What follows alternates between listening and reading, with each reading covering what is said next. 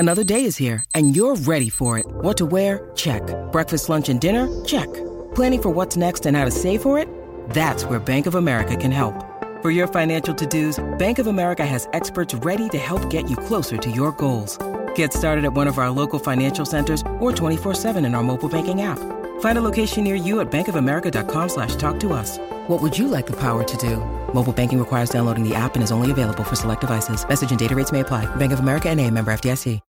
When you need mealtime inspiration, it's worth shopping Kroger, where you'll find over 30,000 mouth-watering choices that excite your inner foodie. And no matter what tasty choice you make, you'll enjoy our everyday low prices, plus extra ways to save, like digital coupons worth over $600 each week. You can also save up to $1 off per gallon at the pump with fuel points. More savings and more inspiring flavors make shopping Kroger worth it every time. Kroger, fresh for everyone. Fuel restrictions apply.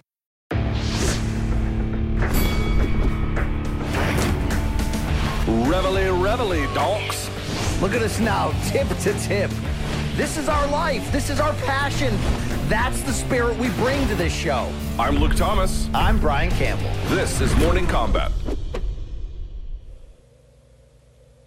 It is August 1st. Can you believe it? We're in the 8th month of the year of 2022. And it is time, ladies and gentlemen, for Morning Combat. Hello, everyone. I am merely one half of your hosting duo. And no, Brian Campbell didn't get a tremendous tan on vacation. He is out today, where we are joined by the man himself, the UFC Hall of Famer, my friend and yours, the former UFC light heavyweight champion as well. It's Rashad Evans. What's up, Rashad? How are you, man? What's going on, Luke, man? It's good to be here. Good to see you as well.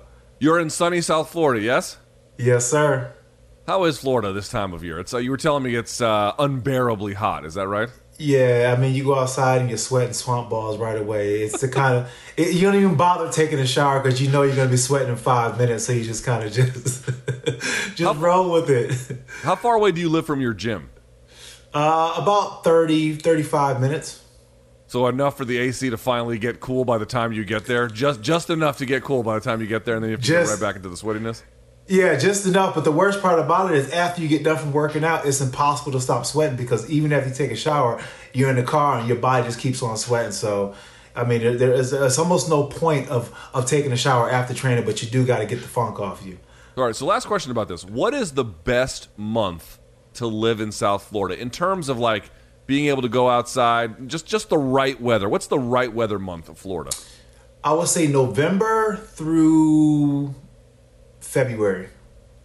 Oh, that's a decent little stretch. Yeah, I mean, yeah, it's perfect. I mean, in December when you're able to go to the beach, and on Christmas, it kind of brings a different kind of feel to Christmas, but at the same time, you realize how lucky you are. Now, you grew up in upstate New York. Do you ever miss the snowy Christmases? I do, because like I said, you don't get that Christmas feel. So, I mean, there's been times where I just almost rolled right past Christmas and didn't even realize it because I missed the cues, with the snow and just the whole festivities of it all. Fair enough. Well, we won't miss all the cues here today. We have UFC 277 to get to. We got some Jake Paul news to react to, as well as some Danny Garcia stuff we're going to get to as well. So if you're watching on YouTube, thumbs up on the video, hit subscribe. I think they hit the socials. There you go. There's the socials right there. If you want to give us a follow in either direction for Morning Combat, Sugar Rashad Evans, and myself there as well. And if you're listening on podcast platforms, give us a nice review on whatever platform that may be. I want to remind everyone, if you want to get Showtime to watch Bellator, to watch Danny Garcia, to watch whatever. I think Adrian Broner is going to be fighting, in South Florida next on August 20th. You can catch that on Showtime. Go to Showtime.com, 30-day free trial. If you like it, you can keep it. If not, you can bounce. And this is typically where BC will hawk some merchandise. I'll just say if you want some, go to morningcombat.store. We got have they ever sent you, Rashad, any merch from this show? I got one shirt, but I didn't want to complain. I'm like, you know what? Let me get a couple reps on Morning Combat, and then they'll maybe send me some more stuff. We got to get you some more. We'll get you some more. Don't worry about that. We'll find a way. We got a merch guy who's pretty locked on. We'll get you some you can stroll around town with some of that stuff. Yes, indeed. All right. Well, Rashad, we have a lot of business to get to. No time like the present. So if you're ready, I'm ready. I'm ready. All right. Let's do it here. We start with topic number 1, if we can. UFC 277. Amanda Nunes becomes champ yet again, reclaiming her title in what can only be described as an utterly dominant performance. Although she was pretty marked up by the end of the 5-round fight. winning on scores of 50-45, 50-44, and then 50-43. It was a thrashing for the most part. Now, Rashad, I want to talk about how impressive it is in just a second. But first, we got a fighter on, and this is my favorite thing to do, is to pick the brains of fighters. Looked to me like there's two big things that she won that fight in terms of reasons. The southpaw switch, and then she went to the takedowns later. But you tell me from your perspective, how did Amanda Nunes win this fight? What were the keys for her? Well, I mean, the X's and O's aside for right now, but I would just say mentally speaking, I feel like she's done the mental work, the mental preparation. When I lost to Machida, the hardest fight for me was the next fight against Thiago Silva. I had a mental coach with me, working with me all throughout camp and bringing me along, even on fight day, just making sure I was mentally locked in, because it's scary when you got to go back out there and compete in the same arena that you got knocked out in a fight before or just had a bad performance in. So, I mean, that's what she had to overcome, mentally speaking. So I gave her a heads up for that, because Juliana Pena was not going. Let me follow up on that. When you say you had a mental coach, like, what were you dealing with? Anxiety? Like fear? What were the things that you were worried about that the coach was trying to get you to get over? It was anxiety. It was definitely fear. You always have both of those going into the fight, but when you have a bad experience from the last fight, it kind of gets amplified even more, and then you start feeling yourself going down those holes where you're just like, oh my gosh, is this happening again? I felt like this last time. And then you start working yourself into a panic, and being able to go with somebody who's going to be able to mentally get you through it, like a performance coach. They teach you to kind of work past those cues, those red lights as they call, and just kind of starting to rewrite those in your mind and starting to really kind of change the association that you had with it. So like when I started to feel nervous, my coach is telling me, nah, that's not you feeling nervous. That's you feeling ready. So I would just kind of change what it was in my mind that I was feeling, instead of me feeling like I'm not ready because I'm nervous. He started telling me to feel like I was ready for nervous. So it was those kind of cues, along with just the visualization, that helped out a lot, get me right for that fight. All right. Fair enough. And to that point, like, actually, we can talk about that. I didn't detect even the slightest degree. Well, she definitely was avoiding a lot of the stuff that got her into trouble in the first fight. I will say that. I thought she did get away from some of those things. But in general, she looked fresh. She looked like she was in good shape, right? She looked like she was mentally all there. Do you share that assessment? Yeah, she was all there. She was tracking, and she didn't lose focus at any point in the fight. Even when those times where Pena did have one good punch where it seemed like Nunes would start getting in the exchange and trying to shoot the 50-50, meaning they both can hit each other. She didn't do that. She kind of pulled away and got a little bit of distance. And even there was times where it looked like she was getting hit with a shot, and then she'll change the conversation of the fight. Instead of striking, then she'll go with some grappling technique. What was good, because before last time, she got caught with a shot with Pena, and her ego wouldn't let her to do anything else but exchange back. And what I noticed in that fight, Pena has some power. So that's what got her in trouble last time, not being able to adjust that ego. But I mean, Amanda Nunes, for me, when she was able to come out there and start executing with that lead hook, and I think that was the main reason why she switched to that southpaw stance to capitalize on that right hook, I think it was just, a foregone conclusion, because Pena had nothing at that point. So help us understand, why did that lead hook work? Now, she was switching stances, so that's actually her normal power hand, and she was catching Pena. I mean, Pena was coming in pretty straight, but from your vantage point, tell me why that hook was so devastating. Well, because the way Pena comes in, when she comes in, she almost reaches first, and she doesn't really keep her hand up. She doesn't throw too much traffic by way of getting Amanda Nunes to react in order to keep her hands up, so she's not going to be getting caught with a punch. So whenever Pena closed the distance, she knew that she had that hook right there, and also that hook, it allows her to get off to an angle, because if she's hooking out of the way as Pena's going straight down the trajectory to get the takedown, Pena's momentum is going to continue to take her forward, as Amanda Nunes is going to be able to go along the side of where the hook is. So it kind of served two purposes, but the power on it and the fact that Pena just wasn't able to check that right hand with her left hand, it really caused her problems. It seemed like somewhere, I think in the fourth round, Pena started having a little bit more success and landing some more punches. And that was primarily because she started reaching out. She started reaching out and grabbing that hand that Nunes was hitting her with that lead right hand. And she was able to kind of take the activity off it, but she didn't stick with that plan.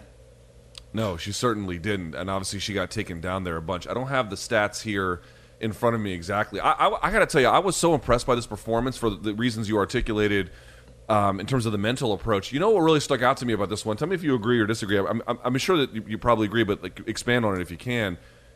It was just comprehensively good, right? It was comprehensively good. From the first round, like it seemed to me that Pena was trying to fight the last fight again, whereas Amanda was like, fresh start. And with that fresh start, she had a brand new approach. She had a brand new system. She stuck to it in the way you talked about, very disciplined in that way. And just when the fight was kind of settling into this rhythm in the second and then the third round, then she switches it up, goes to the grappling. For the most part, had pretty good submission defense. A couple of those omoplatas were, they were not very close. I mean, they were threatening or in the sense that you had to react to them, but they were not close. The armbar in the fourth was close. We'll talk about that in a second. But then, dude, her ground and pound was good. Her cardio was good. For me, all the boxes that she had to check, the big ones, I'm sure there's a couple of mistakes here or there, but the big boxes, were you in shape? Were you focused? Did you have a new strategy? Did you stick to it? Did you switch things up to keep her off balance? She did all of that, right? Yeah, no, she did it 100%. I felt also a part of it was, Pena failed to make the adjustments throughout the fight, and I feel part of it, a lot of that blame goes to the coaches, and I say that not to try to call any coaches out, but when I'm listening to the corner advice, and then I know sometimes you can get so caught up with just being in the fight as a corner person, but I felt as if like Pena's corner wasn't giving her clear instructions on how to close the distance in an effective kind of way. They kept telling her, close the distance, close the distance. Well, she was closing the distance, but she was getting served up every single time. She was almost too aggressive closing the distance and not with a structured plan on how to close the distance. There was no, hey, we're going to lay some cover, lead jab, triple jabs in order to close that gap, in order to cross that bridge and get in a position where she can start to get Nunes against the fence and kind of work the game where she can kind of start to melt her down a little bit. And I feel like that's where she missed an opportunity in this fight, because I believe it was like in the third round, she had a little bit of success with holding Nunes against the cage and landing some pop shots. That's the kind of fight that she needed to fight from the first round on, and then allow herself to open up with the striking once she's melted down that great striking of Amanda Nunes. Yeah, the thing is like, did Amanda Nunes show great cardio? She did. But the thing about it was, she was kind of able to structure how she used it, right? Like, she was ready. She looked like she was physically fit. Please don't misunderstand what I'm saying. But what I am also saying is, she was working, for the most part, on her terms. She was never working on Pena's terms in that way. And so if you can work on your terms, you know this, Rashad, it's just a lot easier to know how to breathe, to be calm, to be in that space. It's just a comfort zone. She was, for the most part, in her comfort zone the whole time, whereas Pena, to your point, in between corners, they were telling her to get to the clinch, which I'm sure if she could get to the clinch more ably, it would have done her some good.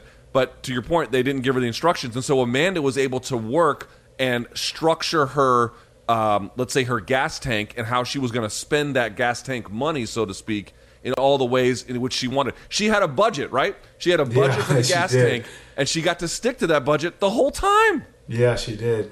And it seemed like, she was gaining confidence during the fight, because after you see the first and second round, she's smiling. And then I feel like a part of the problem was also, after the first round is over, you see Amanda Nunes high-five Pena. Listen, if I'm Pena, I'm not taking that high-five, because the friendlier she got with Amanda Nunes, the more comfortable Amanda Nunes got. And once Amanda Nunes got in full comfort mode, she started smiling, she started having fun. It was a wrap. If you want to beat Amanda Nunes, you got to keep her in frustration mode. You got to keep her second-guessing herself. You got to keep her with her head down. You got to keep her mad. You don't be high-fiving Amanda Nunes in a fight if you're expecting to beat her. That's a great point. I really hadn't thought of that. And it's part of the reason why she won the first one, right? Because to your point, with the ego, she was just constantly wading into these bad battles where she was getting eaten up by Pena's jab. I hadn't really thought too much about that. That's kind of interesting. That's good. That's a good insight. Well, let me ask you this: were you a touch glove? I can't remember anymore. Were you a big touch gloves guy? No, I wasn't a touch glove. I wasn't a big touch gloves guy, and I stopped being a touch gloves guy after I fought Forrest Griffin. And he told me right on weigh-in, he said, "Hey, when we come out and we fight tomorrow, no tapping, no touching gloves." And it changed my mentality because I remember how I felt when he said that. When he said that to me, I was like, "Oh, this is serious." You know what I'm saying? It wasn't a competition anymore. It just took it another level serious, even though he probably had his reasons for doing it. But I felt a certain way about it. So after that, I'm like, if I feel that way about not touching gloves, I'm sure a lot of people feel that way about touching gloves. So I'm going to take the security away from them. We're not friends. I'm not going to let you feel comfortable. This isn't a sparring match. This isn't going to be fun. Okay. Is it fair to say, though, that like this could be somewhat fighter or situational dependent? I mean, like, for example, there's the famous one of Pat Barry, and he always said that his idol was Crow Cop, and he was way too friendly in that fight, and I think it cost him even though he was able to hurt Crow Cop. But I have seen guys that could high-five, and then they just go right back to just, slinging the punches with abandon. Is it fair to say that some people can kind of get away with it? Maybe not in this case, certainly, but in other cases. Yeah, 100%. I mean, I don't think anything is 100% anyway. I think everybody's different, and what motivates them to fight is differently. So it all depends on that personality. But in my personality, I'm a friendly guy. You know what I'm saying? I'm not one of those guys who, you wouldn't see me and say, okay, he's a fighter. You know what I'm saying? So for me, in order to fight, I had to bring that extra. And part of me bringing that extra was being able to mentally lock myself in and say, this is not... I'm not this guy's friend, So I had to really be able to turn a switch and make that distinction. All right, that fourth round armbar, that was probably the best. I really thought watching that, I was like, that was her chance. That was her chance. If she didn't get that, then it was kind of hopeless. And so it was pretty close, but to me, the issues there were like, with the armbar, she had it fully extended, but you could see Amanda rotating her wrist so that the thumb was never in like this compromised position, although by itself, it doesn't need to point to the sky, but you could see her playing with the wrist articulation so that it never really got fully locked out. And then the other part was she just didn't quite have the squeeze on it, Amanda Nunes, in terms of, Pena, in terms of heels to rear end and her knees pinched. It was a little bit too extended, and so Nunes was able to cut the corner and come around. How close did you think it was watching it in real time? I thought it was a lot closer, more like on a forearm pressure, like a little Tim Sylvia type action. Frank Mir. Yeah, yep. Frank Mir. I felt like that was a little bit tighter there, and that can be a little bit uncomfortable and make you make a bad decision, feeling like it's interlocked, and then you make a bad move. But I felt like Nunes covered it pretty well. But I feel like also, maybe that was good that happened to Pena. Know that she can get a submission off her back, but sometimes having a little bit of success in an area kind of hurts you for the rest of the fight. And I say that because after that, she wanted to keep going for the same submission over and over again, and she got kind of tunnel vision and not really starting to progress to the next progressive move that will work and be able to get her a real chance of finishing the fight. She did mount some attacks from the armbar to the triangle transition, but I needed to see more as far as, what about a knee bar? What about some other kind of challenges that's going to be able to kind of shake things up a little bit and get Amanda Nunes a little bit more uncomfortable and less likely to be comfortable just laying on top, Fair enough. It's kind of funny. I had people being like, oh, why did she go for the takedown, Amanda Nunes? And she did two of them. She had two judo trips. I think she went for the same one, but one ended up being a back trip like an Osoto Gar. The other one ended up being like a Harai Gochi from the front. But I think it was only because Pena was kind of twisting in the wind the whole time, so it was just a question of like where she was when she ultimately got tossed. But the thing was for me, I almost called you BC. The thing for me, Rashad, sorry about that. The thing for me was, if you look at the historical takedown defensive rate of Pena, before the fight it was 25%. Like her takedown accuracy was 25%. Now it's 23%.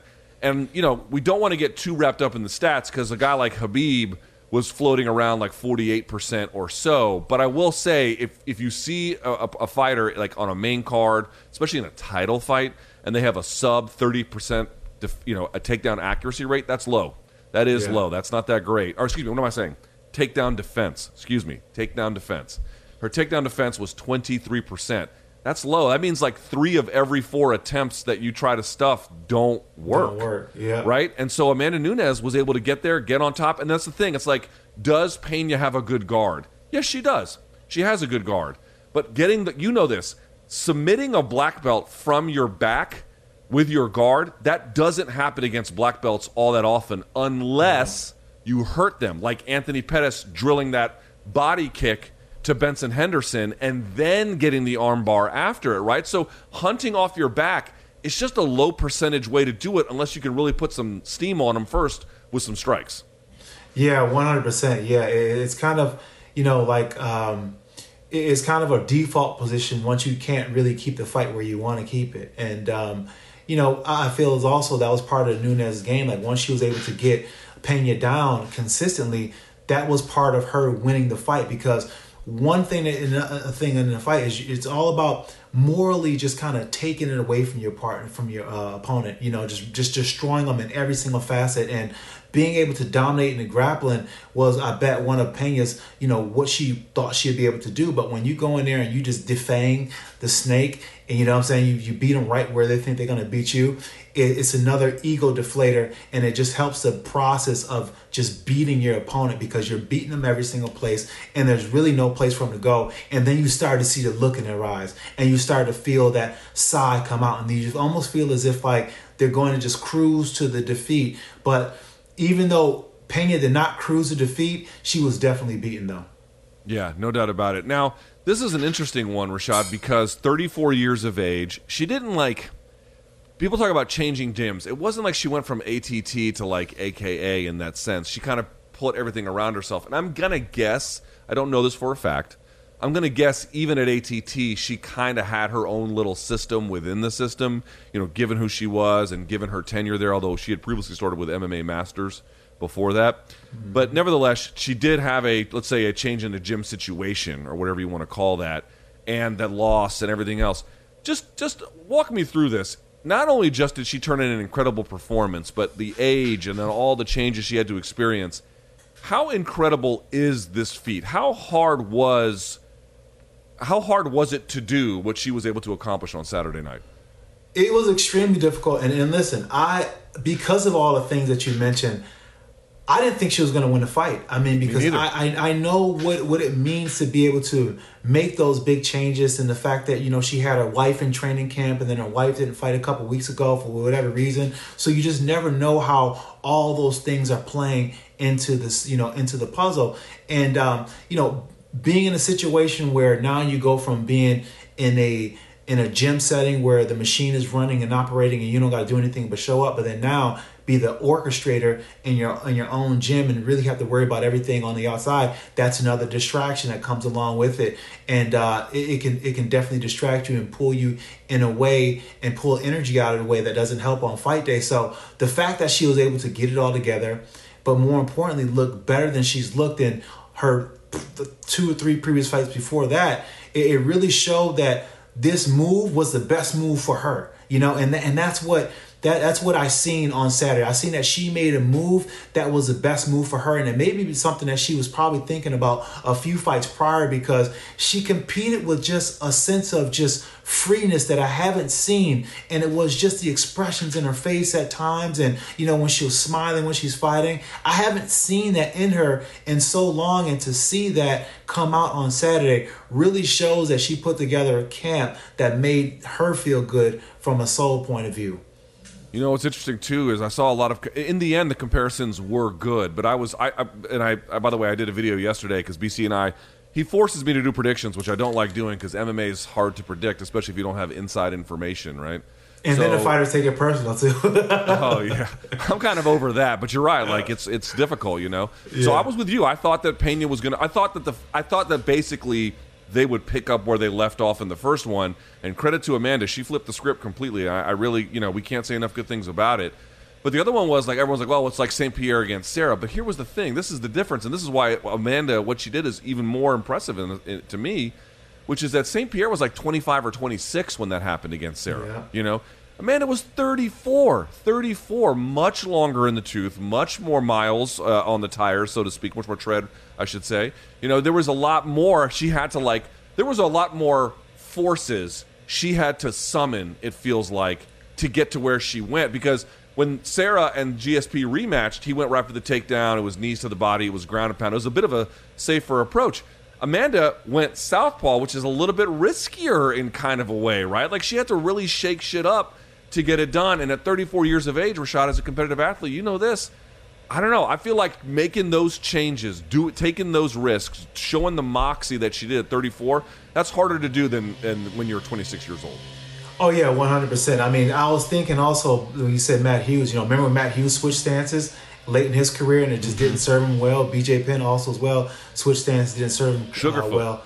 Yep. And I mean, you just never know, especially when you're 34 years old. And I was looking at Amanda as if, like, she's on the other side. She's seen the other side of things as far as, like, now she's, growing her family, and she's really into that role of being a parent and being, having a family and things like that. So that kind of pulls you in a different mindset, and you just never know what that mindset's going to be. And and as a man, it's one way, and as a woman, it's another way. So you never know how that's going to be as far as, like, being able to continue to be the same savage you were inside the cage. Because in order to be in that cage, you got to pull that savagery out of you. You got to be in touch with it. You got to be friends with it, and I'm not sure that leads to, that is a very, I guess, a close, thing to do with family. You know what I'm saying? You have family on one end, but then you have this savagery on another end. So it's kind of hard to see if,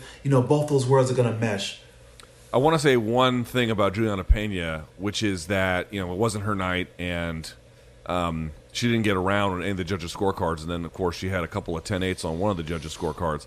I will say this. Between the ground and pound she absorbed and between getting dropped what felt like a million times, she might be one of the toughest fighters on the roster, and I always kind of respected how tough she was. I didn't know she was this tough. That is crazy. Have you ever seen someone get dropped that many times and then get right back up and show the same kind of composure, and maybe to a fault because she didn't switch things up in the way that you kind of articulated that maybe she should have, but still, that resilience, I never felt like she quit. I never felt like there was a moment where she wasn't trying to win. Maybe, Rashad, she didn't have all of the right tools to get it done, fair enough, but she was trying until that final bell.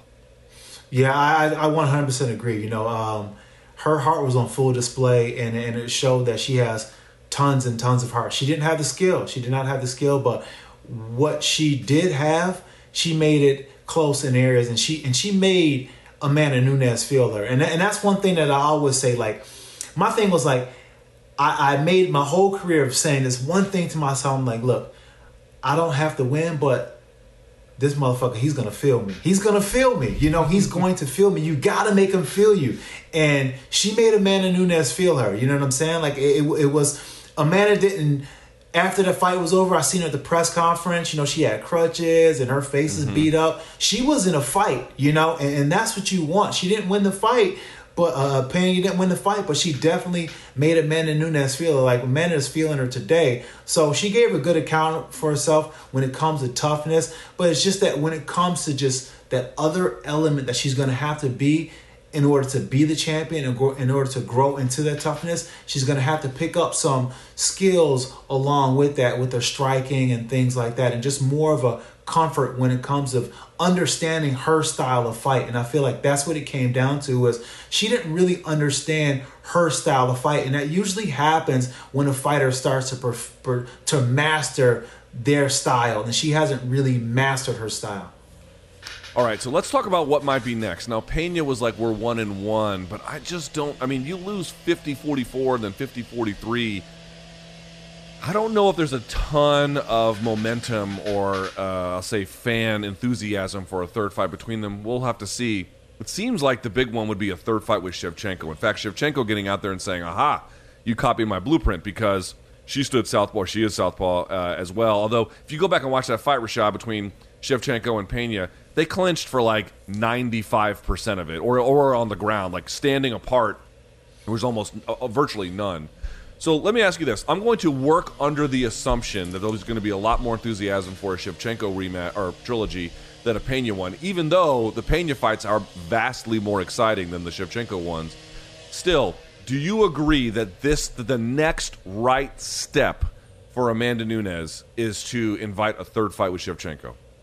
Yeah, I think so. And I think now is the time, too. This is the time more than anything because you've seen him Shevchenko's last fight. You know, she showed that she had the chink in the armor, you know, and she showed that she's beatable. And we know that Amanda Nunes is beatable. And this is where they need to fight right now because I feel like it's very intriguing for the fans, you know, because now there's no, okay, she's going to win, and not one woman is just on that role, even though Shevchenko hasn't lost, but she still has shown the ability that she can lose. She's still that tough champ, but she did show a chink in the armor in the last fight. So I think that this is the time to make that fight happen. If there's no much time left when it comes to Amanda Nunes being 34 years old and already starting to see the exit and already a double champion. Let's see if she can do it and you know, put the 125 belt on the line.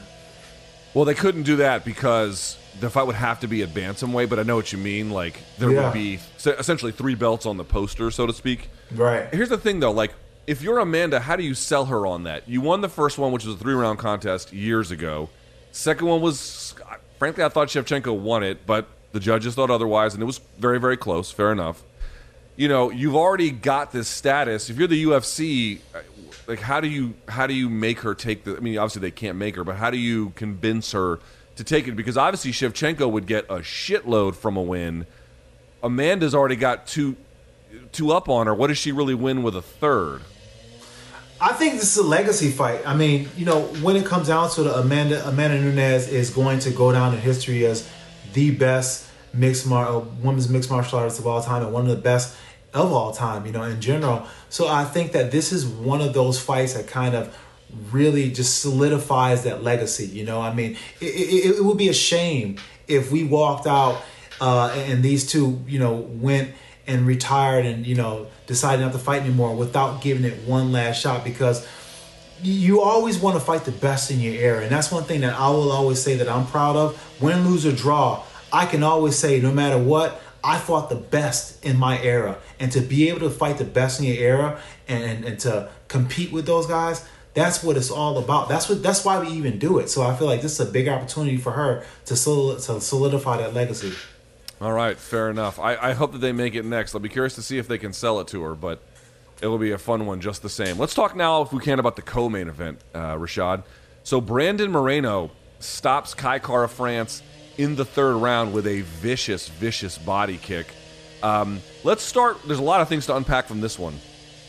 DC had noted, Rashad, in the broadcast, you know, his stance was a little bit narrower. And, of course, he had left his longtime gym in Mexico, Entrum Gym. He's now over with James Krause out of Glory, I think it's Glory MMA and Kickboxing. I forget the exact name of the gym. But James Krause, you know this, Rashad, one of the smartest guys, great coach, very talented fighter. How different did Moreno look to you? How and again, not like he was wildly different, but, you know, you don't need to be wildly different to have big changes. Small changes can result in big differences. What did he look like to you?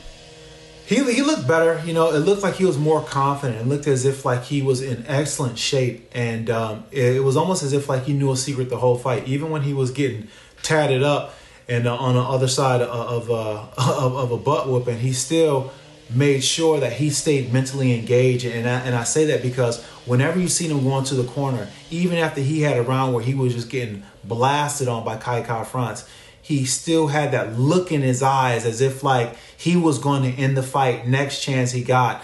And that right there showed me that in training camp, they worked a lot on just mental toughness. And more importantly, just that, hey, you're going to get this, you're going to get this, you're going to get this, building that belief in himself. And that's one thing that I can say about Krause is the fact that sometimes, listen, coaches can go in there and say, make you better with the X's and O's, make you do better differently and technically speaking. But there's also times where the coach is just mentally there, mentally making you find that other guy. And that's what I seen in Moreno. James Krause held him accountable and made him find that other guy. And I seen James Krause do that in other fights, have guys, pull out a victory in the jaws of defeat when it was all on the line, just because he's able to talk to him, just because these fighters, they fight for him. And that's different. That's totally different. When you have a coach that you fight for, it just changes the way you compete altogether. And I seen that in Moreno.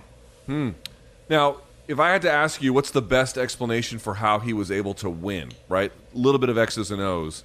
Tell me what you saw. I saw Moreno, staying within the game plan. Within the game plan, he started off going to the body in the beginning, and he's seen that eventually he'd be able to get to that body. But I also seen a guy who was, not willing to sink away and go in defeat. He was getting beat up. That left leg was mince meat, and I don't even know how he even pulled that kick off. But the fact that he was able to do it just showed just how mentally tough he is. He was not going to give in, but I feel like it was a combination of just being so mentally tough and locked in, but also being able to plant that seed early and start getting that body work in the earlier rounds.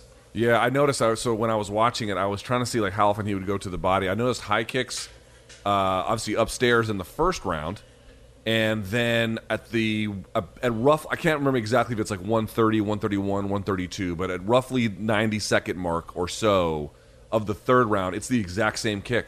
And then Kai France is still circling, still doing his bit, and then later on, whatever the exact time was at the stoppage, he landed that other kick, just the exact same one, and that one finally put him down. Let me ask you about the body shots, kicks or punches.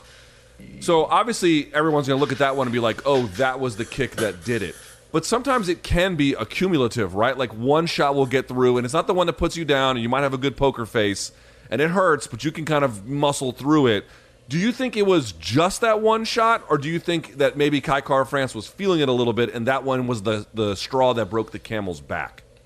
I think it was cumulative. I think it was maybe something he got hit with earlier, and it kind of felt like, when you get hit with the body shot and it kind of stings, it kind of feels like, like you got stabbed or something like that, and it just feels like you got a really bad cramp and it won't go away, and it kind of stays there, and when you move a certain kind of way, you can feel it, and I feel like that's what maybe been the problem with Kai France, because the way he threw that kick, and not saying that kick alone couldn't drop him and keep him out, but it seemed as if when there's no fighting it like that, that means that you've already fought it one time before or a couple times before. You know what I'm saying? Mm-hmm. When your body just yo, no, I can't. It just goes into shutdown mode. That means it's probably already taken a couple that you probably almost shit yourself for taking. Hardest liver shot you ever took? Where was it?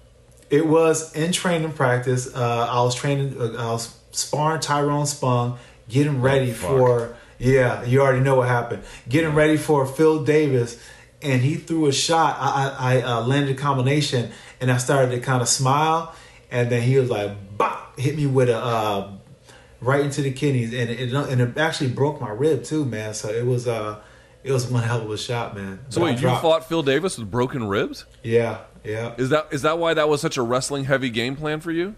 Yeah. I mean, I didn't even want to wrestle. I kind of wanted to keep striking, but I just took what Woody gave me. But then I shot it up with some cortisone and stuff like that, so it kind of took away the sting. But once a fight started happening, it was hurting again. Jesus. Once you said Tyrone Spong, I was like, oh, you're fucked. I mean, that's, it is what it is at that point. That's hilarious. All right, what do you want to say about Kai France? Man, he was fighting a good fight, You go back and you watch the first one, Kai France, the first fight between them, he wins the first one pretty cleanly, and then Moreno kind of takes over in the second and third.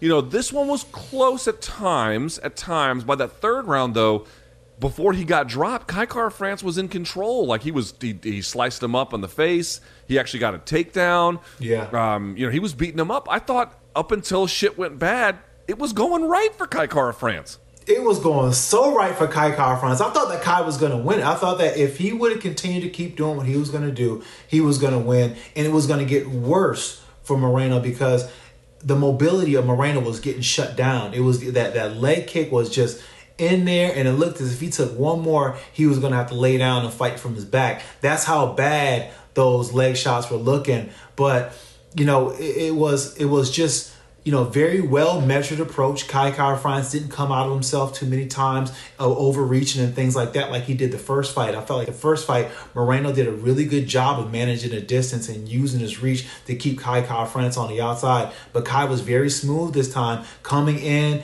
and being out when he needed to, and not fighting in that in-between zone where he can get hit, but he can't hit Moreno. So I felt like he did a really good job of managing the distance. But, that kick, it was the Hail Mary, to be honest, but it came from a very tough Moreno who just refused to give in.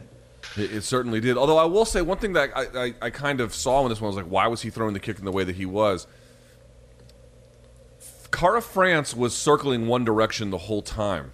He was constantly going, if you're Kai France, he was going to his right, which sets up that left body kick the whole time. And I noticed he was going out and scooping to his right the whole time. And I'm not here to say that that's wrong or anything like that, but everything has a counter for everything.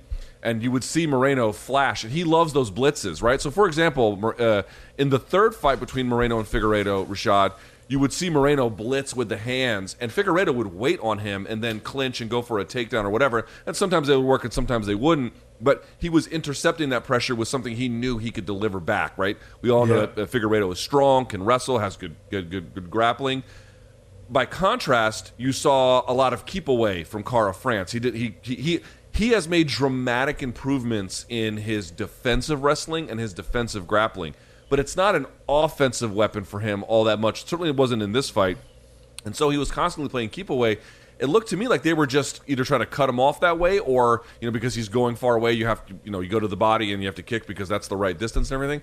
But it did seem like they were picking up on the fact that he was constantly moving in that direction, constantly at that distance. Moreno loves those blitzes. It was a bit of a Hail Mary in the sense that he was getting his ass kicked a little bit in that third round, but at the same time, I do feel like there was a method to that madness. Am I crazy? No, you're not crazy. You're absolutely right. I feel like they made the reads. They were clocking Kai France and seeing which way he's going to go, and that's the name of the game. If you do anything too many times on repetitive matter, you're going to get clocked and you're going to get caught. It's just a matter of time. If you got somebody at that high level, they're going to be able to see it, and especially when you got a coaching staff like James Krause and those guys who's able to pick out the nuances and try to see ways to exploit them. So, yeah, he was definitely something that, he's seen he was able to capitalize on. But, with Kai France, he's seen an opportunity to really beat up on that leg and being able to really get Moreno circling on that leg and trying to beat him to that step was one of probably his main motivation to even circling to that side to land that right kick. Yeah, fair enough. Now, this brings us to the fact that they brought Figueiredo into the cage afterwards. They're going to have a fourth fight because this was for the interim championship and Figueiredo holds the real title, so to speak. So we're going to get a fourth one. Based on what you saw coming off of that third fight, remember now Figueiredo in that third fight was bringing in some of that wisdom and that coaching from Henry Cejudo. I thought he had a much better game plan. Yeah. I will say this. Did I see something in this fight that gives me confidence that Moreno can get over that hump with Figueiredo? Not necessarily, but here's the caveat, right? Sometimes guys go to a new coach, and it takes a few fights for them to really settle in. There can be some immediate benefits, but the full benefit doesn't necessarily happen right away. I wonder what you make of that and also how that factors into your thinking about what a fourth Figueiredo fight's going to look like. I 100% agree. I feel like, the fruits of the labor that he's putting in at Krause's gym is not really going to materialize itself, until maybe the next fight or the fight after that. Like when you were asking me before, did I see anything technically different? I didn't really see anything technically different. If I was comparing anything technically speaking, I would say that he did a better job technically before when he fought him, just because he was able to utilize his reach and stuff like that. So, but the work that he did with James Krause was for me, it was a mental one, and it was a belief factor. And now, he fights for James Krause. That the moment when you see Moreno get ready to go into the cage, and then you see James Krause just talking that shit to him, just getting into his mind, and just really just lathering him up.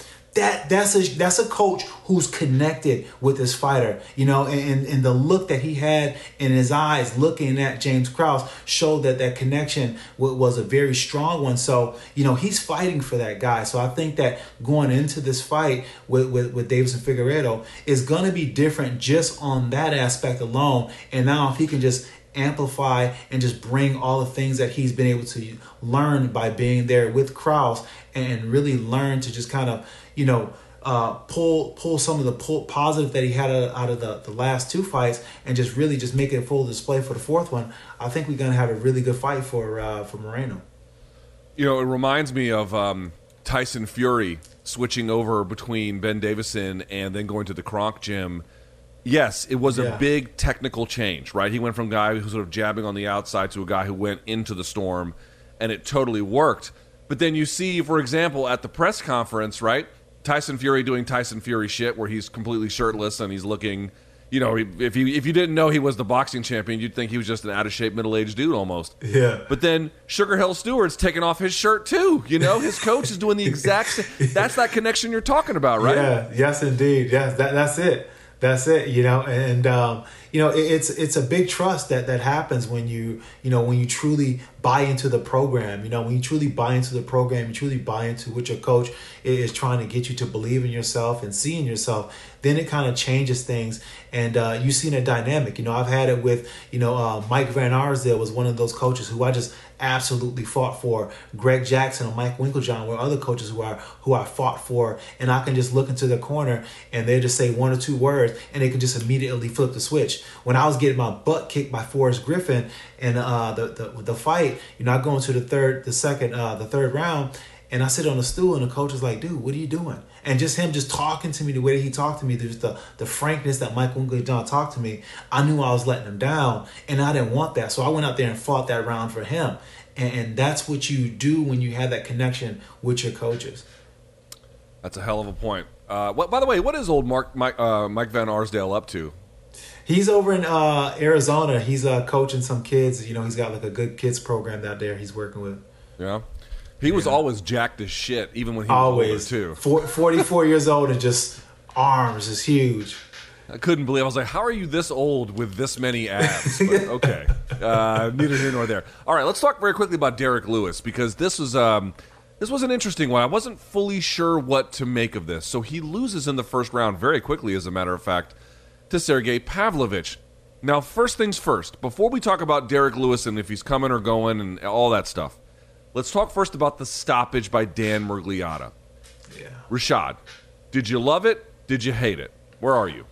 I hated it, but I was able to see, when you see it real fast, you can see why he was concerned. But at the same time, the minute he was, Derek Lewis' hands hit the ground and was on all fours, he was already coming back up. There wasn't where he fell from his hands, because he was at hands. He wasn't go hands to his elbows. He didn't fall like that. It wasn't where he was just on his hands and in a tripod position on all fours, and he bounced. He came right back up. So a lot of those shots that was thrown missed, and it's just an unfortunate situation, because I know the ref was trying to do his thing and trying to save a fighter and make it so he can fight another day. And then heavyweight, you don't want to get caught with too many unnecessary shots, because it could be the end of it. But I mean, with a guy like Derek Lewis, who's who has that, the ability to take those kind of shots, it's kind of like one of those things where you just got to know who you're reffing more than anything. Yeah, but how many times have we seen Derek Lewis hurt and then storm back? Right. Seen it a million times. Usually with body shots more than getting punched in the head, fair enough. But still, it's pretty common. I will tell you, I didn't love it either. I saw some defense of it. I don't think it's certainly not the worst stoppage in the world, But for example, compare the amount of times that Brandon Moreno had to subsequently hit Kara France once he had gone down and he was drilling him, versus this was, granted, it looked bad. I understand it looked bad where he's going face first and he kind of catching himself on the canvas. He just didn't get any time to recover at all. A couple more hammer fists would have told us a lot, I feel like, and he just didn't get that chance. So not my favorite stoppage from Dan Miragliotta there. All right, but let's talk about Derek Lewis, who I think is 37 years of age. I'm going to verify here in just a second. Here's what I was worried about, Rashad. He was coming off of the loss to Tai Tuivasa. Now, Tai Tuivasa is obviously a heavy hitter and a tough guy himself. But Derek Lewis is a guy who's been putting people's lights out, and finally his lights got put out in that fight. And I was like, how's he going to come back from this? Again, I didn't like the referee stoppage, so maybe the answer is we just don't know a whole lot. But this was by far the best opponent Sergey Pavlovich had defeated. I mean, Alistair Overeem walked right over Pavlovich like it wasn't anything. And so, there's a big sort of question there about, is he actually this good? We don't really know. What do you make of let's say, the career stage of a guy like Derek Lewis?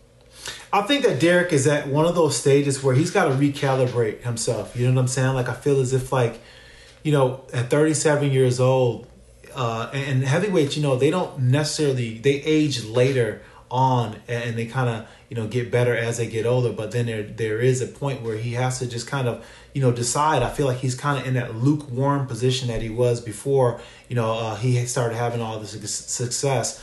So I feel like he just needs to take another recalibration and see if this is still something that he wants to do as far as fighting from that place to be the best. Not just getting a check, but to be the best. And when you fight to be the best, you fight differently than you do with just getting a check. And right now, I feel like he's fighting to just get a check. And I say that because, I watched an interview he did with DC. And I know sometimes, he's a funny guy. But, he's like, he didn't really know the name of his opponent. And I'm not saying you need to know how to say it, all those different things. But I mean, it's attention to detail. You know what I'm saying? Like, when I got to fight a guy, I know his name. I know his wife's name. I know everything I can know about this person, and I do that just so my mindset get really familiar as I can with this person. So it's not a stranger that I'm in there. I feel like I know him really well. And I feel like when you're at that level, like Derek Lewis, you have to approach the fight like that. And I feel like, he's kind of missing that element of it. And maybe he's never that kind of guy. But for me, if you want to be the best, you got to be dead center. You got to be locked in. Yeah, I mean, as we all know, 37 at heavyweight is not necessarily, it's not like a spring chicken, but you're not necessarily over the hill for 37 at heavyweight. And we did see in the Chris Daukaus fight, which was just last year, December of 2021, that he was able to put his lights out inside of the first. We know he's got big power, but he's lost 3 of his last 4. Now, you look at who he's lost to, Cyril Gane, who's maybe, future champion, we'll see. Tai Tuivasa, who, again, is very good, very tough. Pavlovich just doesn't... I mean, these are his losses in the UFC, Rashad. You ready for this? These are his losses, okay? Yeah. Now, excluding some of the early ones against Sean Jordan and Matt Mitrione, I don't mean to diminish them, but those were, 2014, 2015. Since then, Mark Hunt in 2017, a big, dominant puncher and the like. Cormier, JDS, Cyril Gane, Tai Tuivasa, and now Pavlovich. Of all those guys, Pavlovich is the least, to this point anyway, we'll see how he does in his career, the least accomplished. When the quality of the opponent begins to change, that's when you're like, I'm not sure where this is going. Am I reading too much into that? No, you're not. You're not at all. But I feel like also like that's what Derek Lewis like because of the fact that he doesn't necessarily take it as serious as he should. I feel like he leaves a lot of room for people to make those assessments of him. I feel like he does still have some tread left on his tires. I feel like there are some things that he can definitely still turn around if he really wanted to, but it's that very it's if he wants to part. Does he want to? Does he want to be the best? And when you're uncertain on where you're competing from, it's impossible to have consistent results because you're not anchored in a place that's in a place that is going to be is holding you accountable. You're not holding yourself accountable to any kind of standards of being a champion. So I feel if he reorients his mind and decides where he wants to be, then he could make a run or he could turn things around. But if he just wants to be out there getting a check, then I don't see it. Yeah, dude, fighting is one of those things where it's like, far be it for me to tell anyone how they should fight or what the mentality is, but just listening to like the very best fighters over the course of covering the sport for as long as I've been doing it, I don't think I've heard one guy yet be like, yeah, kick your feet up.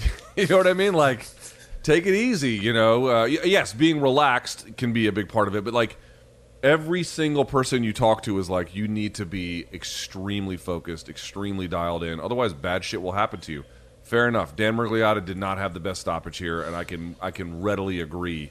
We'll see how he looks in his next one, but I think you would agree in his next fight, that's where we're going to get a great read, right? For all the mistakes that may have happened here, he's probably got to know that would be 3 losses in a row, right? First time in his career that's ever happened. That would be a real gut check moment to see exactly whether Derek Lewis is coming or going, right? Yeah, 100%. You know, and also like, you know, if like Derek Lewis has some great like skills, like he has some great athleticism that is very unexpected. But the thing with Derek Lewis is that he's always been one of those athletes who have all these different tools, but he's never really taken the time to organize his toolbox. And I feel like if he does take it a little bit more serious on that respect of just kind of deciding where he wants to fight from, being a champion or not, then he's going to take the time to really organize how he can best get consistent wins by organizing his toolbox. Fair enough. All right, so there'll be more UFC conversations and breakdowns I'll be doing on Morning Combat Extra Credit. Be on the lookout for that. Got a couple new twists coming to that podcast. But let's turn our attention to some news that broke on Saturday night, Rashad. I was actually live doing a Showtime stream when I found out. I was at the Danny Garcia fight. Jake Paul versus Hasim Rahman Jr. canceled. Now, there is a lot of he said, she said, or I should say he said anyway, between them. There's a lot of, you know, I'm just sort of using the old adage. And there's a lot of theorizing from a lot of different folks. The very, very basic detail is that Hasim Rahman Jr. had to come down heavily in weight and basically was not making the requisite progress that he needed to make in order for that to be there. So there was some negotiation. He was initially supposed to be at 200, and there was an agreement if he could make 205 between both Paul and the commission. And you should know this, Rashad. I interviewed Jake Paul about this. There were other opponents that they had considered for both experience and size and whatnot, and the commission made weight a very big point about what they were going to approve and not approve, both in this contest and any other one that he was entertaining at the time when Tommy Fury had fallen out. So they agreed, if you can go to 205, we'll let it slide. Then the Rahman camp basically came back and said, well, it's got to be 215. And again, it was contracted for 200 pounds. I've got some thoughts about who's sort of at fault here and why this all kind of fell apart. I'd be curious to get your perspective. When you examine why this fell apart, what is your best explanation? It's on Rahman to me. I mean, listen, could have Jake made the adjustment for Rahman not being able to make the weight? Yeah, he could have, but he signed a contract. You know what I'm saying? You sign a contract, and he knew his situation going into signing a contract. It's not like he didn't know, you know, how hard it was going to be signing a contract when he was 230 pounds and knowing he was going to fight at 200 pounds. You know, so for me, I'm not really buying the whole, like, I couldn't make weight type thing, because you don't sign a contract to fight 30 pounds lighter if you can't make it. You know, if somebody came to me and said, hey, Rashad, I want you to fight at, 170, I'm not going to be able to do it. You know, if I do sign a contract, then I'm signing something I'm not going to be able to fulfill. So I feel like Hasim on that aspect just failed to do what he was contractually obligated for. So rather, I hate, and it pains me to say this because I don't dislike Jake Paul, but I'm not the biggest Jake Paul fan. So in this situation, it's with the person who signed a contract. Yeah, I mean, I think there's a little bit of examination all the way around that should happen here. I basically agree with you. Like, dude, you signed a deal. You knew what the deal was when you signed it. You knew what you were tasked with if you're Hasim Rahman Jr., and you agreed to be able to make it. Now, it's funny. I wish BC was here for only one reason. I'm very delighted to be talking to you, but we had conversations privately off the air about what I thought was going to happen. This was my prediction. My prediction was the weigh-ins were going to happen, which have been on Friday. I told BC this. He can back this up. I said there's no chance Rahman makes weight. I don't know how much he's going to miss it by, but he's not going to make 200 pounds. I actually thought he might make 205 or like 207 or something. And then I thought the commission would still find a way to let it go, right? The match would happen, and that Rahman would beat Jake Paul. That was actually what I thought was going to happen. So the second part of that, I guess we'll never find out. But the first part, it seems like it would have been right on the money. I just didn't believe he was going to be able to do it. We interviewed Rahman Jr. as well, BC and I, and he was like, oh, I've got a nutritionist, and they're keeping me on this, and they're keeping me on that. And then there's another video that comes out where he's like, my body just wouldn't let me. It's like, dude, I understand you have to say certain things to the media to promote fights. I cannot stand it when I get lied to directly by a fighter. I cannot stand it, Rashad, when they just outright... If you want to hedge or fudge or you don't want to talk about it, fine. But an outright lie drives me up the fucking wall. I cannot stand it. And that was just an outright lie. He was totally different things he was saying. So I'm like, my level of sympathy for a deal you agreed to, you knew what time it was when you signed the deal, is not high. However, I will say this, and this is where I think Jake Paul has some reflecting to do. I don't think he did anything wrong necessarily. He was definitely trying to stack the deck in his favor by getting a guy who was heavy to come way down. But of course, he's in a difficult position because you're headlining Madison Square Garden. You need a dance partner that, you know, can also, you know, Hasim Rahman's got his dad's name. So this is something that, at least in theory, you could use to help promote the fight. But I made this point about CM Punk and the UFC, and these are not identical scenarios. But like with CM Punk, the UFC was just not the right opportunity for him, not really because he was never going to go on and beat somebody who was actually really good. But it's like, dude, if you actually want to get good at MMA, you cannot cheat the system. Yeah. You have to start at the regional show when no one's looking. You got to get your amateur fights in, or however it was. You know, I know in your era it wasn't exactly like that, but you know, now you can get some amateur fights in, you can get some low-level pro fights in, and then you can work your way up. And there's a reason why you want to do that. You don't want to be under the bright lights when you're first starting out. You're not ready for them. They're not good for you. You need to just focus on the task at hand. He's got competing problems. On the one hand, he needs to be you're headlining Madison Square Garden. On the other hand, this was only going to be his 6th pro fight, so they got to find just the right kind of guy to make that work, which I think Tommy Fury would have been, and it kind of all fell apart. And so my thought is this, it's like, will they be able to find someone else going forward? Maybe he'll fight Anderson Silva or something else like that, and maybe it'll all work out. I don't know. But there's a reason why, if you actually want to develop through the ranks, you do it quietly at first through that system, because you don't have to worry if you're fighting your 6th pro fight and you're just Joe Schmo, who the hell the guy is across from you. The promoter will worry about that, and you don't have to worry about selling tickets, and you don't have to worry about any of those things. But when you're the promoter and the guy and you're inexperienced, it's so many competing interests that it just makes doing the job very, very difficult. And for that reason, especially because it was rushed in the sense that, you know, Fury was the original opponent and it didn't work out, I just feel like it's very, very difficult to balance those competing. Because listen, Rashad, you would agree, they could find a cruiserweight, right? Yeah. They could find some cruiserweight out there who's 4-0, 5-0, but he didn't have the name. And so all these things, they just make that job way too difficult to do.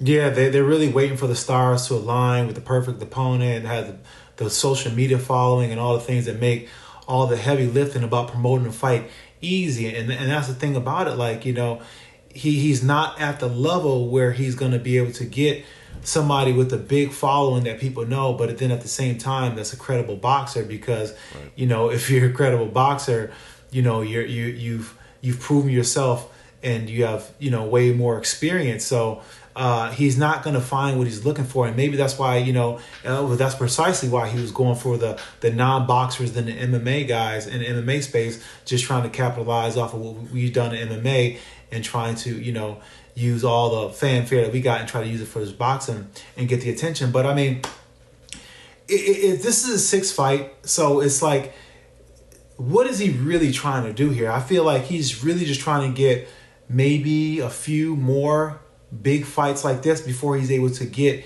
a big fish. You know, before he's able, and a big fish, I mean someone, not saying McGregor would do it, but someone like a McGregor, someone that's a big name fighter that makes all this worth it? And I feel like that's what he's looking for more than anything. I don't feel like he's really looking to be champion in boxing or anything like that. I'm thinking that he's really just looking for blockbuster fights with guys have big names, and he's going to use these fights with Rahman and other fights with Tyron Woodley and other people that he can fight in order to hold interest until he can get a fight like that.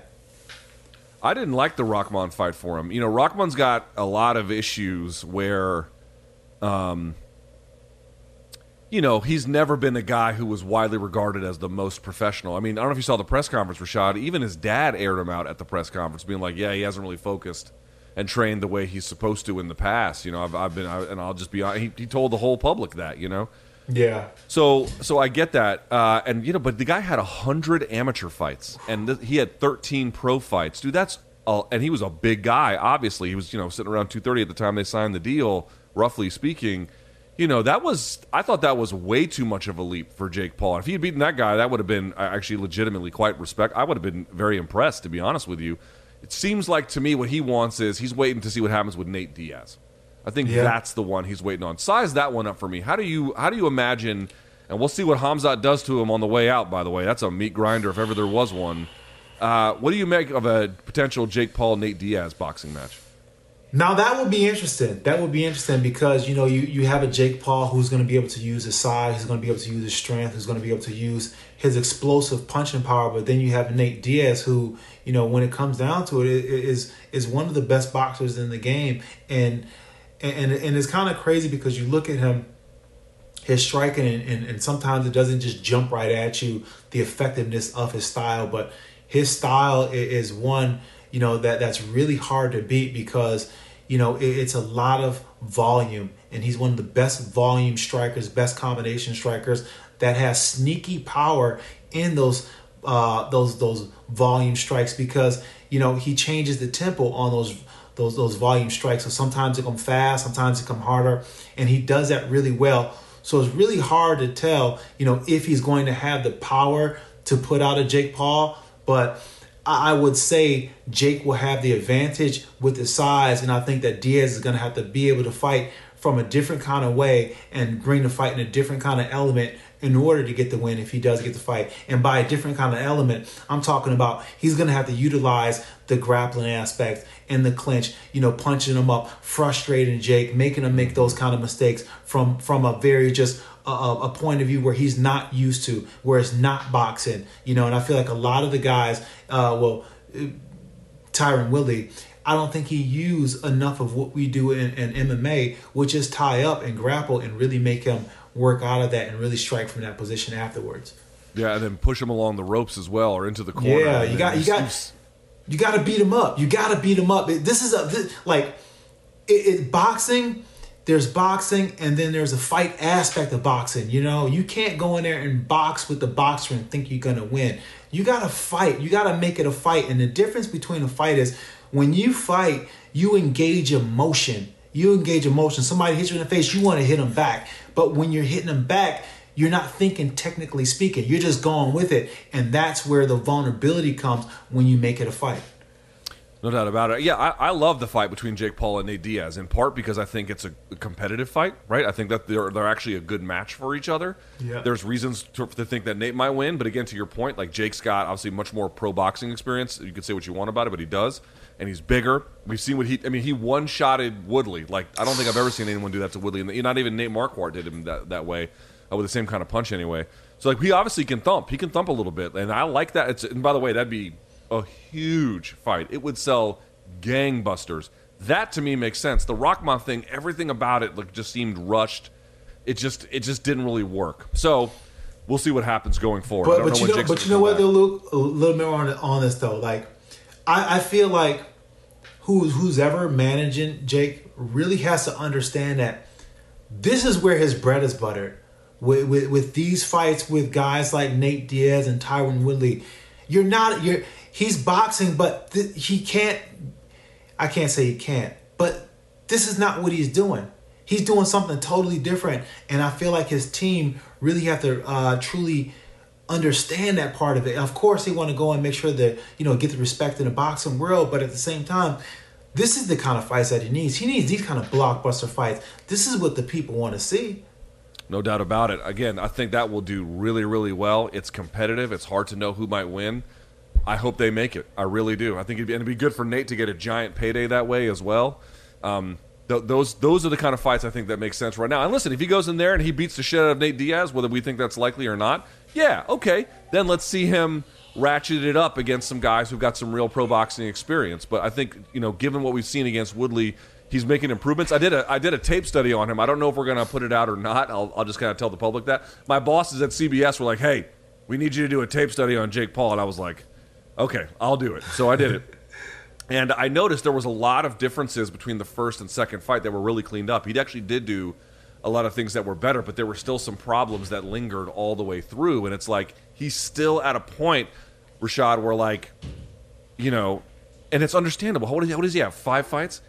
How good are you supposed to be after 5? You're supposed to not be that great. You're supposed to be, still working on shit. Yeah. It's like if you're still in the stage where you're still working on shit like that, take the fights that make the most sense for you given that development. Again, it just goes back to the conversation. How do you do that and then sell, as a headliner in the biggest venues in the world? It's not easy to do. Nate Diaz gets that done. Not many guys can. Oh, by the way, last thing on this. Do you like a fight between Jake and Anderson Silva? I like it for Anderson Silva. I don't necessarily like it for Jake. I think that, it would be another great fight. I think that people want to see it. But I feel like when it comes to it, it's one of those fights where if Jake goes in there and he stumbles a bit and he doesn't look as good as he can look or good as people think he should look against a 43-year-old man, then I think it kind of takes away from everything else that he's trying to do. I mean, granted, it's Anderson Silva, but for a lot of the people that follow Jake Paul, they don't really understand the legacy of Anderson Silva. So for them, they'll just see him get in, a close match or even beat by a 43-year-old man. So they may not, may fall off the bandwagon. So I think that, it's a MMA and it's kind of following the same kind of formula, but it's a lot riskier. I just got to say, I will, if he fights Anderson Silva and he beats Silva, he would very much have my respect for that. I think Silva's not easy to beat at all. No. Yeah, exactly. Like, you do that, that's... I take my proverbial hat off to you at that point. All right, last but not least, I'm not sure if you had a chance to check it out here, Rashad, but I was at the Barclays Center for Showtime on Saturday night, and Danny Garcia, who was a world champion at 140 pounds, and then another world champion at 147 pounds, took about 2 years off, came back, bumped up to 154, and took on Jose Benavidez Jr. in the main event of Showtime Championship Boxing. Dude, first of all, I just got to say one thing, Rashad, before I get your thoughts on this. The scorecards blew my fucking mind. Now, there was one that was 117, 111. No problem. I understand that. There was one that was 116, 112, which I don't love, but I'll tolerate. I'll tolerate it. There was one that was 114, that 114. Rashad, there were maybe 2 rounds you could give to Jose Benavidez Jr. There was one you could probably give him no problem, which was the 9th round, and maybe another one in the 3rd or the 4th that you could give him. That is it. And one of the judges, Roldan, had it 114-114, a fucking draw. I just don't even know what to say to something like that. I mean, it wasn't like Benavidez Jr. got his ass kicked, like he got dropped and he was bloody and, barely hanging on for dear life. But he got outboxed. He got outboxed thoroughly by Danny Garcia. I will tell you, for all the complaining that we do about the scoring criteria in MMA and the judges don't get it right, here was a case that was a fucking layup for the judges, and one of them had it 114-114. I don't know if you remember this, Rashad. I covered Mayweather-Canelo live in person. Do you remember the C.J. Ross scorecard? They had that one a draw as well, and Mayweather was like, what the fuck are you talking about? That was how I felt watching that night. So my only question to you, or I guess my only point would be, for all of our belly aching in MMA, Boxing's been around much longer. They got much more of an opportunity to figure this all out, and they still turn in scorecards like this. It is frustrating. Yeah, it really is, man. And I know what you mean. I seen that fight as well. I thought that, I thought that Benavidez did a decent job of doing the style that he does. He has that kind of Manny Pacquiao style where he kind of jumps in. He does the odd angle punches and that very aggressive counter striking, which is very hard, to really box with. But I thought that Danny did a really good job of utilizing that jab and really kind of, making Benavidez kind of slow down a little bit and giving him pause, so that way he wasn't able to just kind of, run away with that style. But I feel like the judges may have seen, because when I was watching the fight, I did see that Garcia was the better boxer, but when I was hearing the punches, it kind of sounded like Benavidez' punches were hitting with a little bit more bass, and they were seeming like they're a little bit more effective because they're hitting a little bit more bass. But I didn't feel like he was landing enough of them or imposing his will enough of them to really matter on the judges' scorecards to even warrant it to be him winning more than a couple of rounds. But I feel like one thing I did see, though, I felt as if like Danny Garcia, if he's going to fight in his weight class, he's got to get bigger, because I don't feel like his power carried. I felt like he was still the better boxer, but I don't feel like the power that he needs to fight at this weight class carried. It's so funny. I'm glad you brought that up. So I was there. So for example, I think it was on the Mayweather-Canelo. It was on the main card, but it was under Mayweather-Canelo. Danny Garcia at 140 pounds fought Lucas Matisse. And at the time, Lucas Matisse was this like super feared, heavy, dominant puncher from Argentina. I mean, he was fucking people up left and right. And the odds makers had Matisse as the favorite heading into that contest. And I remember Danny Garcia's dad, Angel Garcia, gets up there at the media conference and was like, "The writers don't know nothing. Vegas don't know nothing. I know everything." And sure enough, Danny Garcia went out there and won. At 140 pounds, Garcia was putting people's lights out a lot. He could thump, no doubt about it. 147, not as much, but he was definitely, he had some decent artillery. I agree with you here. You can look on the screen and look at the highlights. Benavidez wasn't able to get off much. For folks who may not know, he was shot in the leg in, I think, 2015 or 2016, and it really fucked up his mobility, and I think that plays a big part in the way in which his style has turned into. But look at the height difference. Look at the frame difference. I agree with you. Like, Danny Garcia, you would agree with this, maybe, Rashad. If not, tell me I'm wrong. He was light on his feet, and he was mobile, and that was good. That was definitely something he needed, and he was showing great cardio, barely had a scratch on his face. Like, he looked great by the end of the fight. I didn't see evidence of a lot of pop. And in boxing, when you don't have a lot of other things to go to, there are no takedowns, there are no arm bars, there are no back takes, whatever. Pop really matters, depending on your style. 154, like, for example, who's the guy in this weight class that has all the belts? Jermell Charlo. He's got all four of them. He's that dude can pop. I mean, he's got some thunder and lightning between them. You want to go up against a guy like that, dude, you need to be able to put something on him that can deter him. This is one of the problems. He could not keep Benavidez off of him in that way. True or false? No, 100%. And that's what made me believe that, he's too small for his weight class. He needs to do a little bit something if he's going to stay in his weight class to really to prove it. I mean, not prove himself, but just really, give an account for himself when it comes to just size, because I don't see him standing up to the bigger punches, the better movers, all the better boxers, because, what happens when you go against somebody who's a better boxer than himself, then it's not so much about, the boxing. He's going to get outboxed and he's going to get hit harder too with the power. So he's got to be able to find a way to, get bigger, lift some weights and, just if he's going to stay in his weight class. But I feel like the biggest win for Garcia in this fight was being able to just complete this fight. After the fight was over, he talked about very emotional, speaking about, what he's been through in order to get to this fight.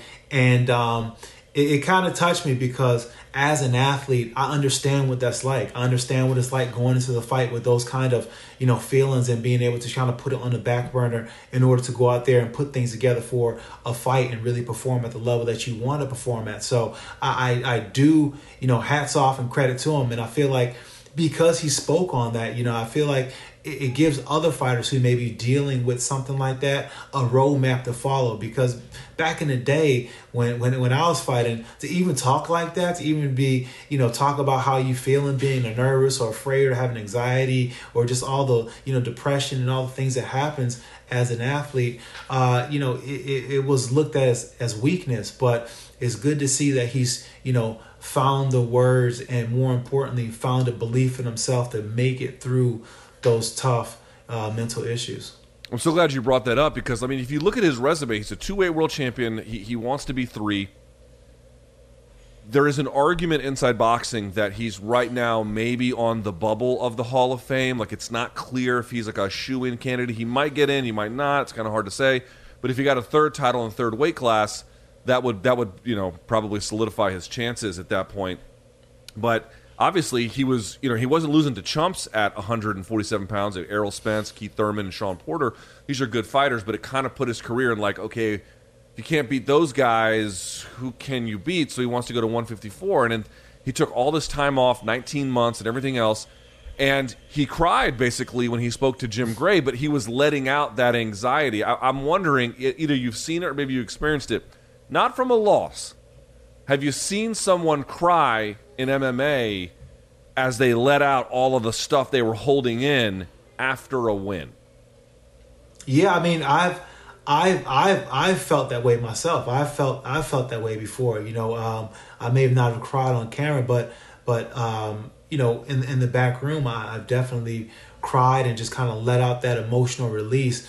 And it's a crazy feeling because the doubt is there, the fear is there, and just when you're dealing with feelings of depression, it's very hard because until you really got bit by that depression, you don't really truly understand it, and you don't really understand how hard it is to shake. It's not just like something you can just kind of snap your fingers and get it over with. You got to go through it, and going through it is the hardest part about it because you don't want to feel like that, but going through it and feeling like that is the road to getting back. But being able to put those feelings on your shoulders and go in there and fight and execute and then come out on the other side, it's definitely, a cap and a feather, and really let you know that, what, I can make it through this. I can make it through anything. So I feel like this fight was hugely important for him.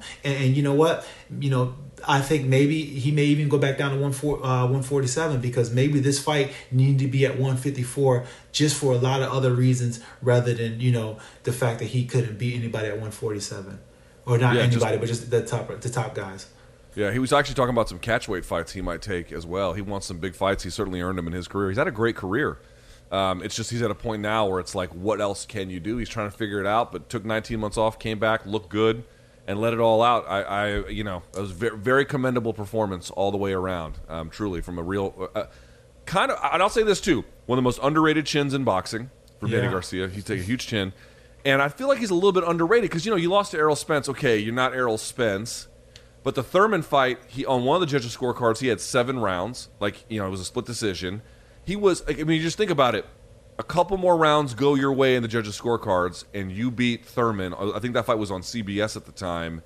The whole thing could have gone in a different direction, right? Yeah, but it 100%. Didn't, and so he now went into the one he's in, and he's trying to make the best of it. It's fucking hard, man. That's really hard. And he was wearing it, so I'm impressed by what he was able to turn in. Yeah, and I think also, being able to work through this mental issue and stuff like that, it may give him the confidence that he needs and the belief in himself that he needs in order to go back at 147 and give it another crack fighting those guys. Because like you said, I feel like, for me, it's like this. If he's going to have to squeeze some juice in order to get, whatever he needs, whatever he's going to get to make the best of himself at 154. He's going to have to lift weights. He's going to have to do a lot of extra effort in order to be a competitor, a serious competitor at 154. Well, why won't he just do that and stay at 147? Because I feel like if he squeezes the same juice, his efforts will go a lot further in 147. And I think he'll do a lot better with those same efforts. So, I feel like 147 is where he needs to be. We shall see. We shall see. Okay, that is it for our top 5 topics, but now the readers, or I shouldn't say the readers, the viewers get to weigh in. We put up an Instagram post every Sunday on the Morning Combat account. You guys fill it up. The producers pick them. It is time for DMs from dogs. I don't know if I have them here in my email, but I can just read them off the screen. No big deal. All right, let's throw them up here, boys. Let's see what we got. Let us see. Okay, first one from Madman456787. Who the fuck picks these names? I'm just going to put random integers next to each other. All right, now there were some moments. Now listen, I'm not here to beat up on pro fighters, especially after they had like a tough fight and a tough loss. But okay, Pena's arms out to here, man. The elbows flared, way outside. So the question is Pena's boxing worse than Ben Askren's? The answer is no, because she also had the dip jab that got her great success in the first one. But I will say it is weird to see an experienced fighter, right, this long into her career, elbows out here when she throws punches. It's just mechanically inefficient, Rashad. No, it is, but that's part of her progression where she needs to grow at, and shows how much she still can grow. And listen, it's she's been told that probably over and over again, but it's just like, it's something that she really just has to focus on. And that's what it is. It's like when you start to clean up your technique and just start cleaning up the little last few things on the technique, putting your elbows in, getting your head off to the right spot, having great footwork, and those kind of little things that go a long way. When you start focusing on them, then you start to tap into the mastery of your skill level. And that's what I meant earlier when I said that she hasn't mastered her skill level. When she masters that part of the game, she's going to be a beast. All right, what do we got next? From O'Reilly, again, they just love these names and then numbers behind them, 7402. Has anyone in the history of the UFC shown as much improvement as Brandon Moreno has since his initial run in the UFC? Now, you might recall, Rashad, he was let go from the UFC, had to kind of rethink things, got back, captured a title, lost it, but then recaptured this interim one, changed camps. I got to say, you don't see a lot of guys get cut from UFC, come back and become fucking champions. That is super unheard of. What do you make of that? I totally agree. That's the same thing I think of when I see this guy. I was seeing him when we went in Mexico City. We fought on the same card, and just watching him then versus the person he is now, I would have never imagined that little mousy guy, and no disrespect, but he's kind of mousy, can turn into the animal that he is right now. Like, you see him now, there's no mouse in him anymore. He's all lion. Watching him walk out, his eyes have changed. His mindset's changed. The way he moves is different. He's a guy who believes in himself, and it just goes to show how when you believe in yourself, you can totally make a complete 180, and he's done just that. I guess you could say maybe the guys on like season 4 of The Ultimate Fighter. So for folks who may not remember, I think it was season 4. It was the comeback season. That was the one where the finale was terrible. It was Chris Lytle versus Matt Serra, and they had an awful fight. But then Matt Serra wins. The winner there got a title shot. And that was actually how Serra ended up fighting GSP, as a matter of fact. It's not as dramatic as that, but it's a different era. But I will say Matt Serra, early in his career, getting, spinning back-fisted by Shoney Carter, and then turning into the guy who was putting people's lights out. Because folks forget, it wasn't just it wasn't just GSP he did that to. Like, go back and watch the Frank Trigg fight. He fucked Frank Trigg up, too. Like, his hands turned out to be really, really good later on. You'd be surprised, man. You get some of these guys, they come into the UFC, when they get on your radar, you get an impression of them, and that holds you for a very long time, and you kind of begin to doubt them, but then they don't doubt themselves. They get better and better and better and better. And so you have to let go of that way you initially got introduced to them, because it's not even relevant anymore. Brandon Moreno's case is like the exaggerated one, but I can think of a lot of guys where I was like, shit, man, this is not the dude who I thought existed 2-3 years ago or whatever. Yeah, 100%, man. I mean, Moreno's a great example of that. I mean, the way that he's grown, and listen, he still continues to grow. He still continues to show new wrinkles in himself, and I think we've seen a new wrinkle this past Saturday. So it's interesting to see what he brings in this 4th fight with Figueiredo. All right, what do we got next here, fellas? From Aurelius92, is Lewis just taking fights in Texas because he doesn't have to travel far and can be lazy about training? Well, I don't think obviously they want him in Texas because the fans love him anywhere he goes, but he's going to be much bigger in Texas, obviously, being from that area. I'm not sure what to say, Rashad. I don't think that he's like... Because how does it work with UFC? They don't offer you a date and a place, do they? They offer you a guy, and then they fit that on... How does it work when they offer you a fight? Do they tell you, hey, it's going to be this guy, this date, this venue? Sometimes they do. They used to do that before, but it all depends on your general interest in wanting to do the fight. I can see them saying that, hey, you want to fight this guy? And he says, well, where at? And he says, in Dallas. And he's like, okay, that makes it even better. Yeah, I'll do it. Right. So I can see something like that happening. But, I feel like with Derek Lewis, he's fought all over. He's fought everywhere. I don't think it really matters to him where he fights. If anything, I would think maybe fighting at home would be more nerve-wracking than anything. And I'm sure he probably would say the same thing. He would much rather fight outside of Texas, just because of the fact that when you're at home, it's such more of an obligation. You have so many more time constraints, and your time is pulled on a lot more from other areas where it's not when you're out of town. So that little added pressure can definitely add more to the fight. So I can see why some fighters would not want to fight at home just because of the stress of it all. Also, I'll just point out, I remember him complaining about this in the early part of his career. They were flying him all over the place. So this is the early part of his UFC run. He started out in Vegas, all right. Next fight was in Nantucket, Connecticut, wherever the fuck that is. Then L.A., New Orleans, back to Texas, Vegas. Then Zagreb, Croatia. Then he fought in Vegas again, Albany, New York, Halifax, Nova Scotia, and then Auckland, New Zealand. It wasn't like my man wasn't on the road for them a little bit, He kind of was, and now they're taking him a little bit closer to... And he fought in Wichita, Kansas, New York City. He's put in his miles, I feel like.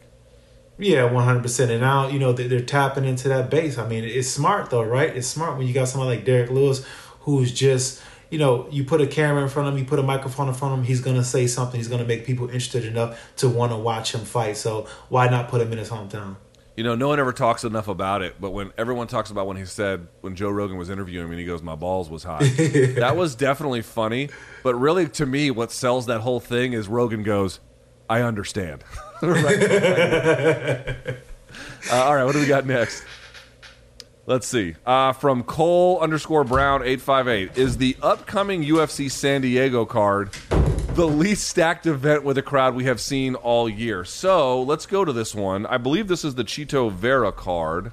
So let me pull this one up for you, Rashad, so we both have accurate and fair information.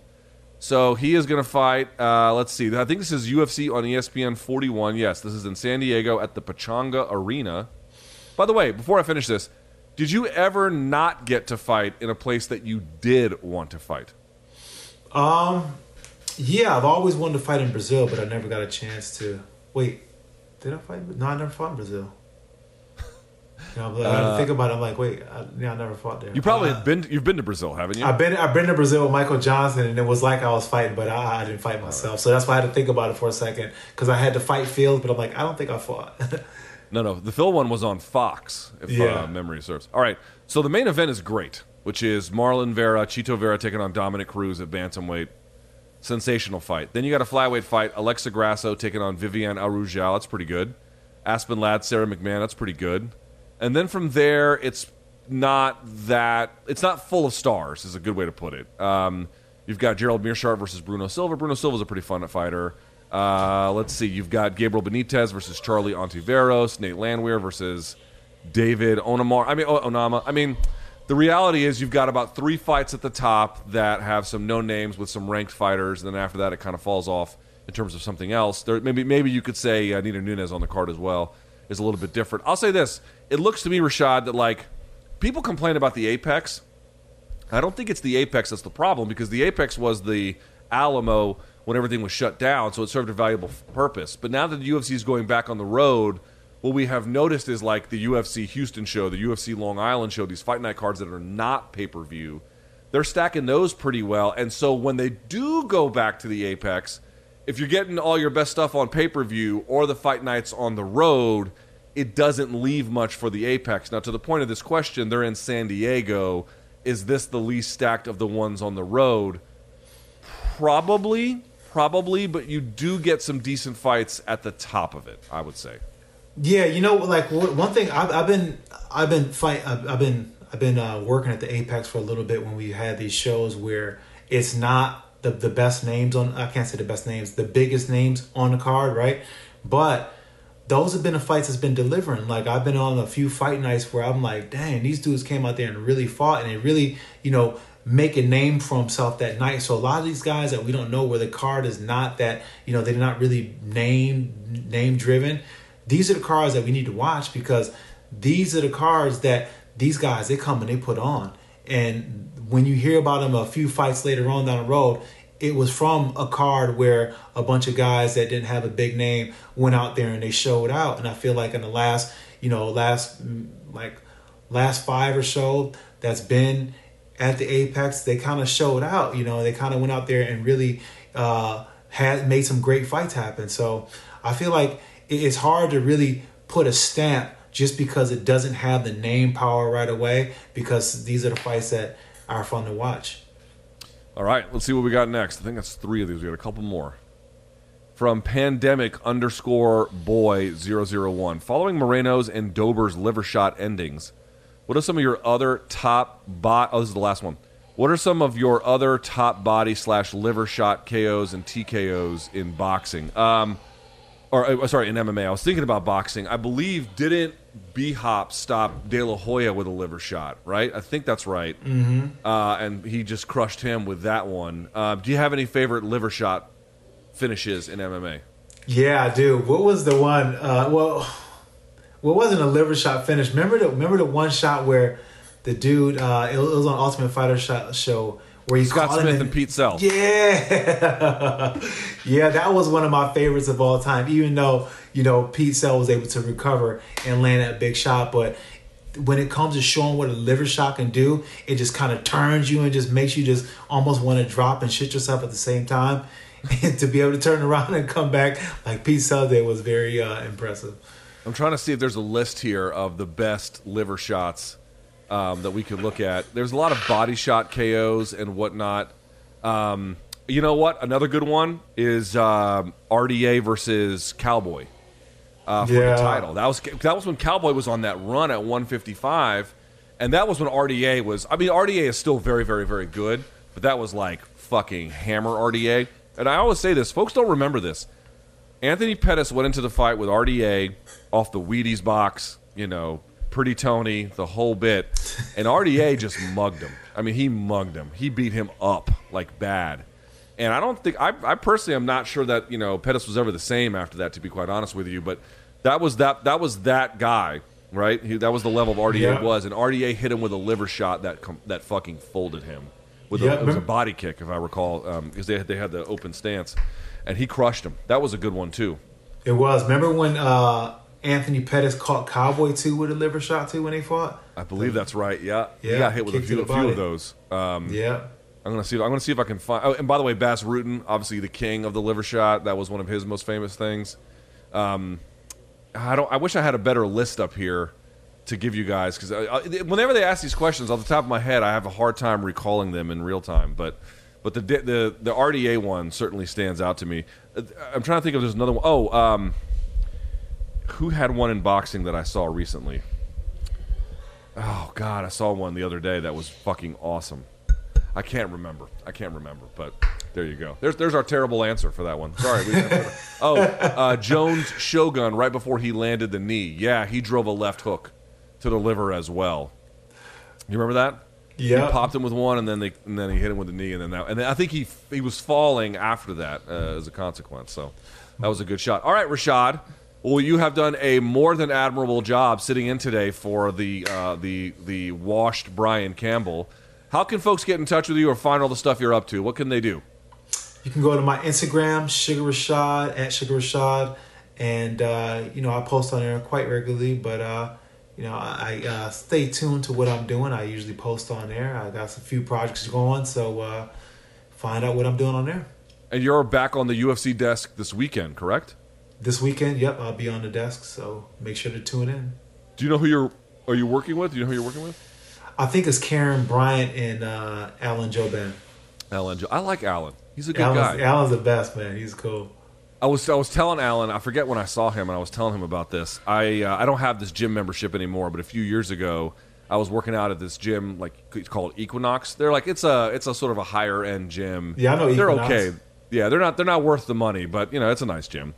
And I was getting water at the water fountain, and I looked up, and they have pictures of like all these insanely jacked people, women or men, like all over the place. And it was fucking Alan Joban. I was like, dude, you realize you're like in Equinoxes everywhere? He was like, I didn't know that. I was like, you didn't know that? How the hell did you not know that? So, my man's everywhere. Yeah, he's so good looking, I can't stand it. Yo, fuck Alan Joban for being handsome. That's what I have to say. All right, Rashad, great job. I want to remind everyone, if you guys don't have Showtime, you can get it, showtime.com, 30-day free trial. If you like it, you can keep it. If not, you can bounce. Morningcombat.store. Morningcombat.store is the place to get some merch. We will be back Wednesday. We're going to have a live show with another special guest host. Stay tuned for that. Be on the lookout for extra credit. And that is it. So, for the great Sugar Rashad Evans, I'm Luke Thomas. BC's on vacation. We'll talk to you guys live on Wednesday again. And until then, may all of your gains be loyal.